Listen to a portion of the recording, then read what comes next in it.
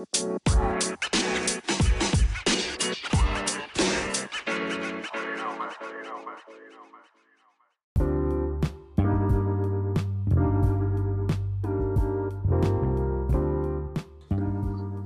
to the Exchange Podcast. I am your host, Floyd Boykin Jr.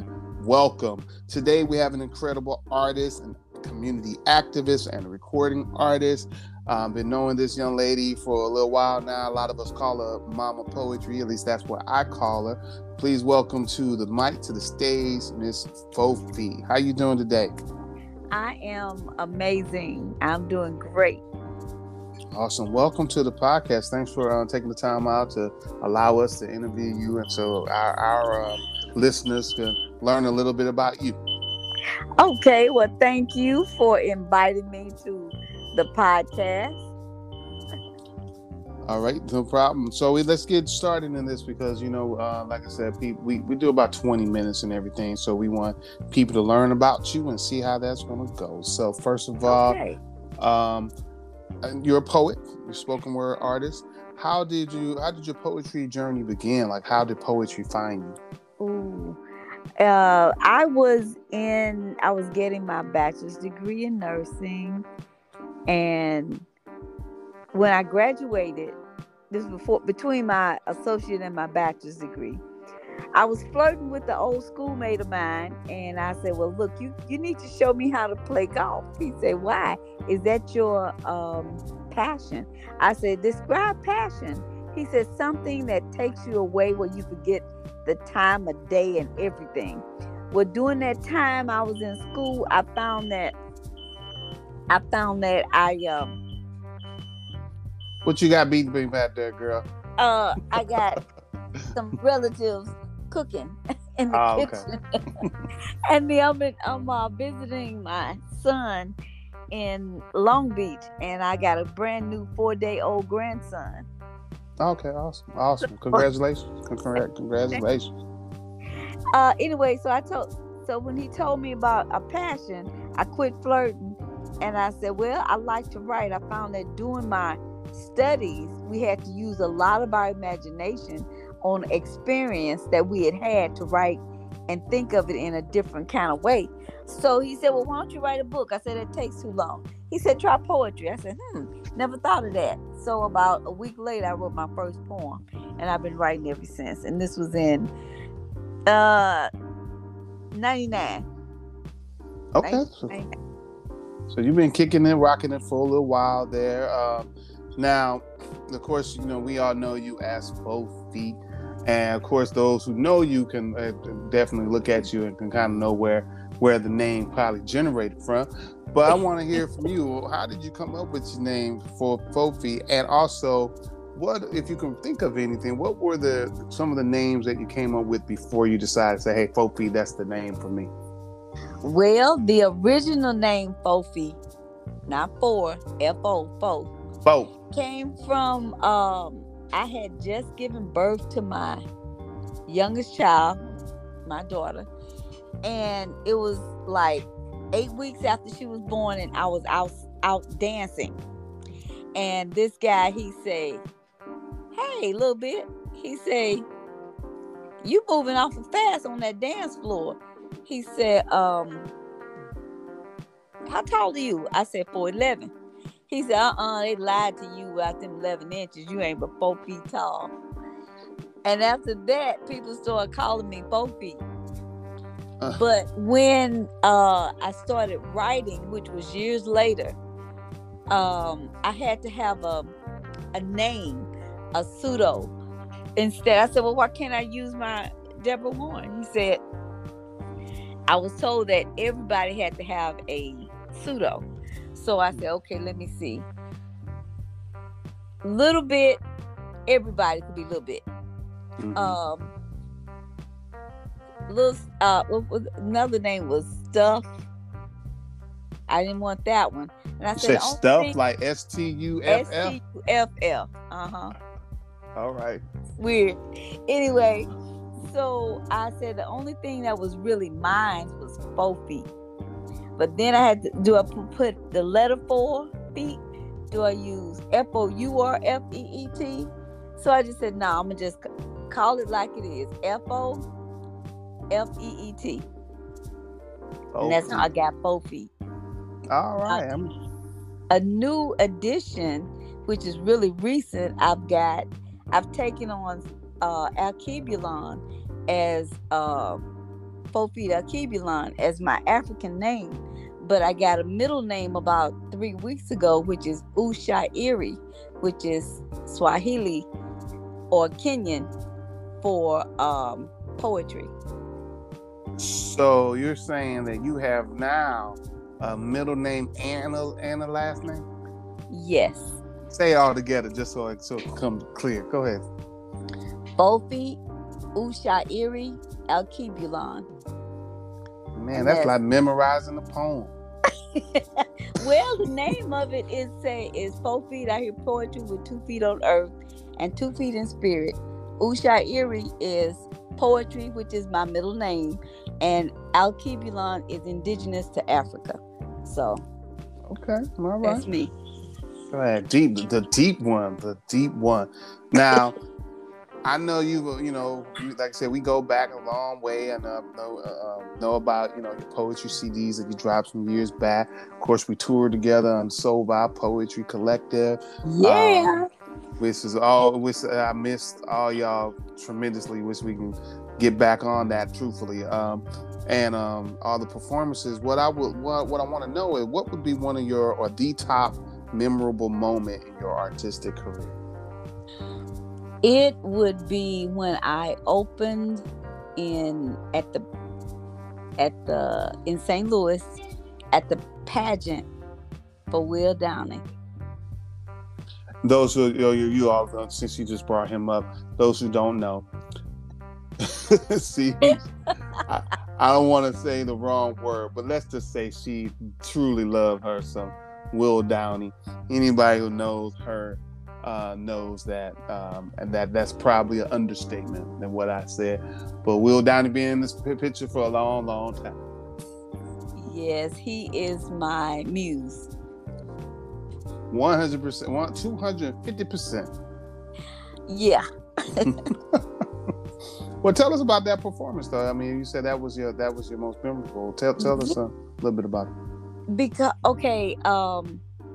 I had just departed from a manager, and soon as I departed from this manager, I got word from his management asking me would I like to open for him in St. Louis. I said yes.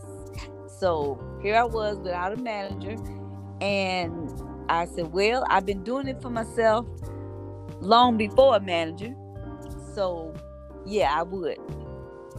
I got 4 or 5 of my songs together off my CD, and I had the musical instrumentation, so I did that. And what was enjoyable about it was, while I was doing the poetry out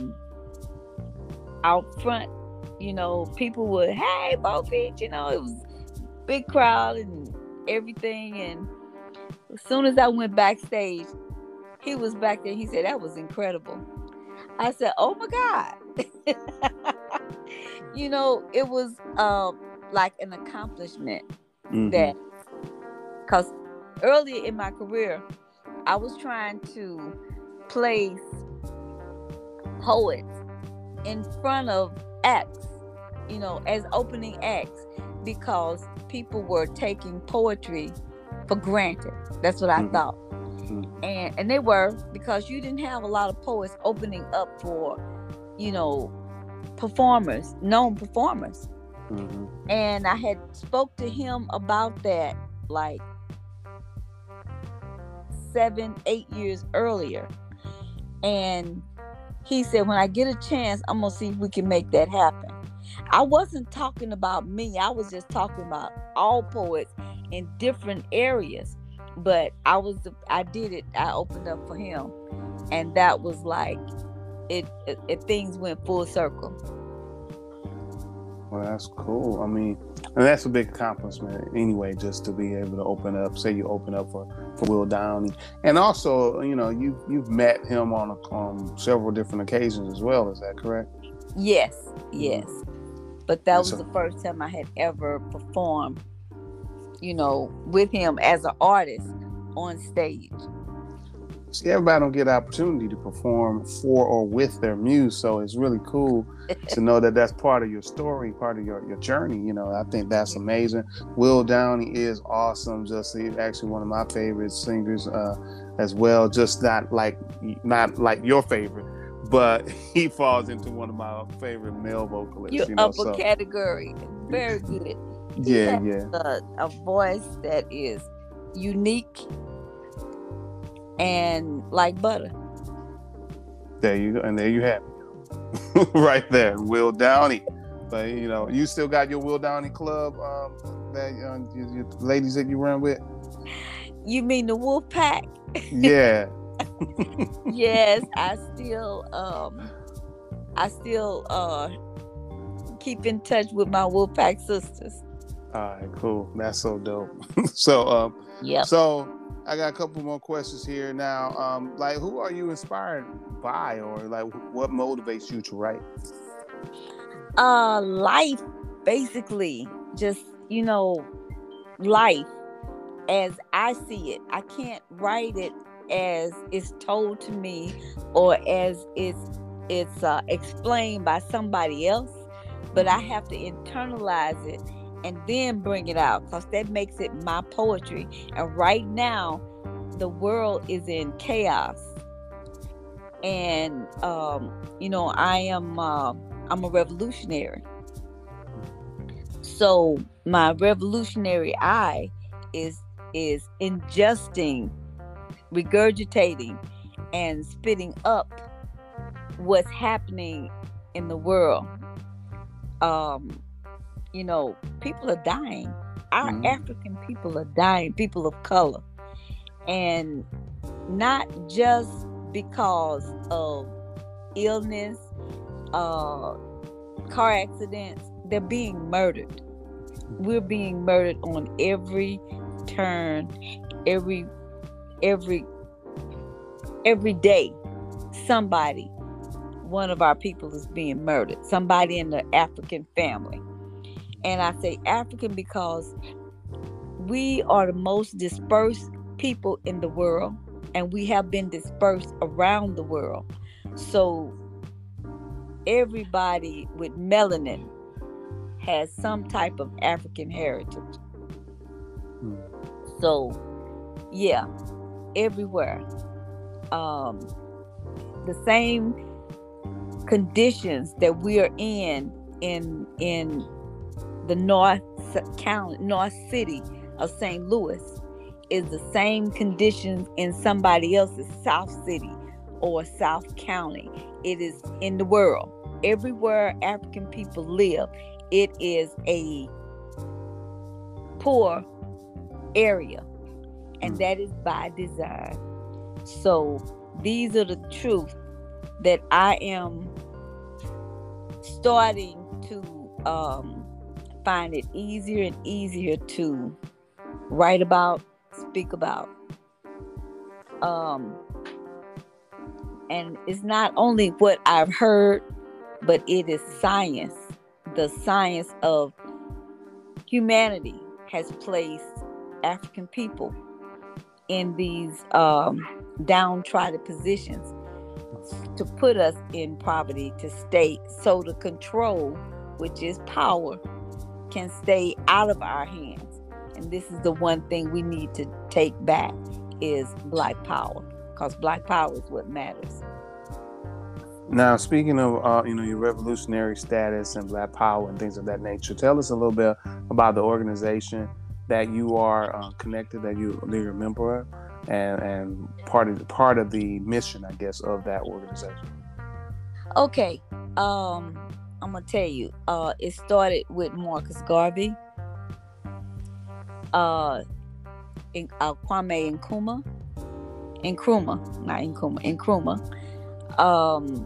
the Black Panthers, Marcus Malcolm X, Martin Luther King, they had a one united dream to empower people of color, Black people. And this organization that I'm in is called the African People's Socialist Party, which is under the umbrella of the Uhuru movement. Uhuru is Swahili for freedom. And freedom is the main thing that all people of color should be looking forward to and working towards, because without that freedom, we will continue to die daily. It's called African People's Socialist Party.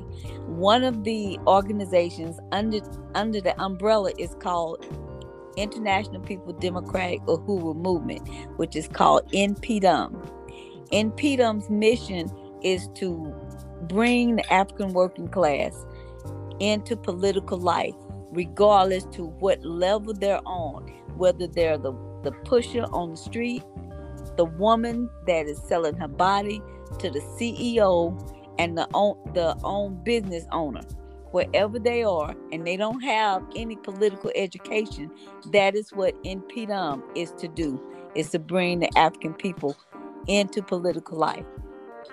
Once they're into political life, they'll learn different political education. And this is not just education somebody has just dreamed of. This is education on a scientific point of view, with written documentation from other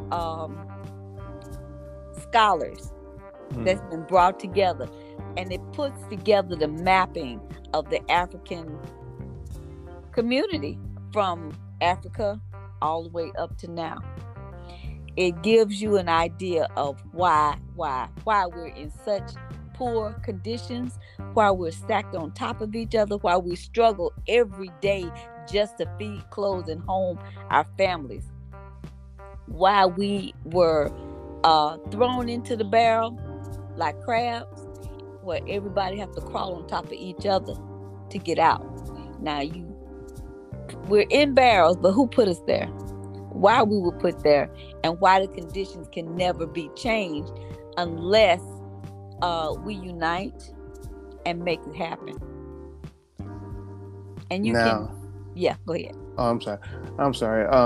Yeah, I want to get into your to this next question here, because we're running short on time now. Okay. But I want also, I hope that I definitely hope your organization can check out the podcast and see you representing to the fullest on the podcast. So make sure you let them know. And now this next question that we have, we give this question to everybody. It doesn't matter if you're an artist or not, but it's just more of a fun question, to kind of take people into a real peaceful state of mind. So the question is basically, if you had a band and you're the head person of the band, and you have the opportunity to pick any celebrity of your picking, whether they're dead or alive, to be in this band, who would you select for this band? Now, remember, you're the head person, so you can't sit back and watch them. You actually perform it. Who will be the people helping you out? Okay. Oh my goodness. I would pick my cousin Billy Gales. He was on drums. I would pick a guy named Tony Gentry out of Memphis to be lead guitar. I would get my cousin Larry Warren on bass guitar. I would get Charlie Brown in St. Louis as a piano player. I would get Gary Sykes as the drummer, or it would be Gary Sykes. I get two drummers. Gary Sykes as one drummer, and oh my God, my god brother, he gonna kill me. I'm so sorry, I can't even think of his name right now. Okay, but I had two drummers. Okay. And who else would that be? I don't think I would do horns. Any vocalists at all? Vocalists, I would get, first of all, Will Downing. Of course. I would have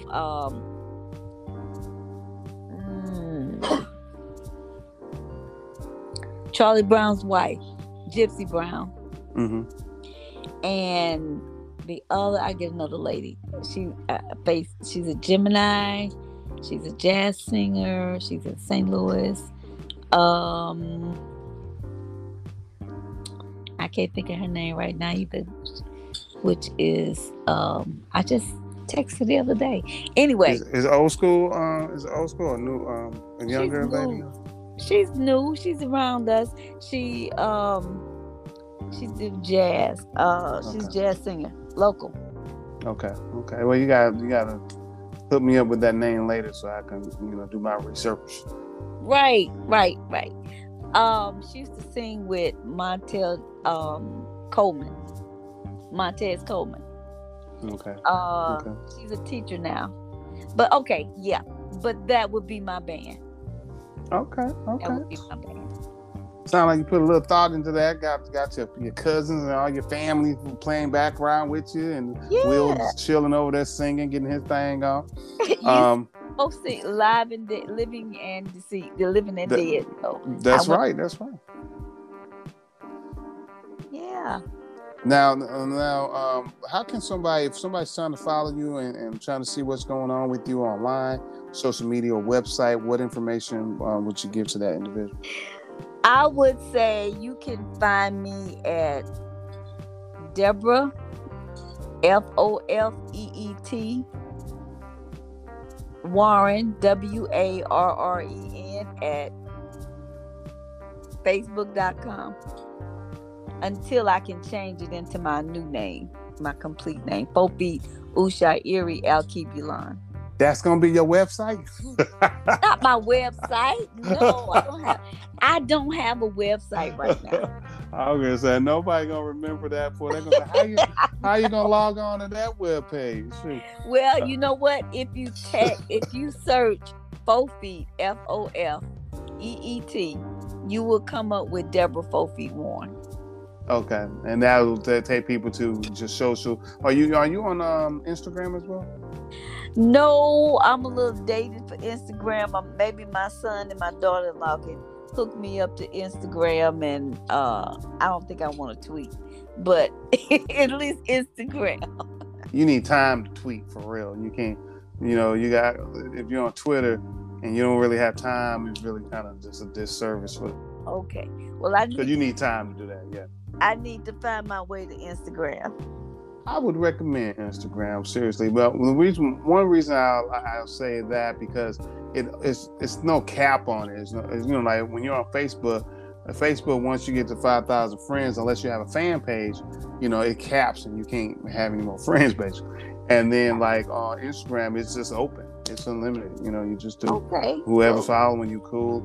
And I mean, it's not real hard to navigate or to work either. So you're gonna get your people on it so they can follow you on there too.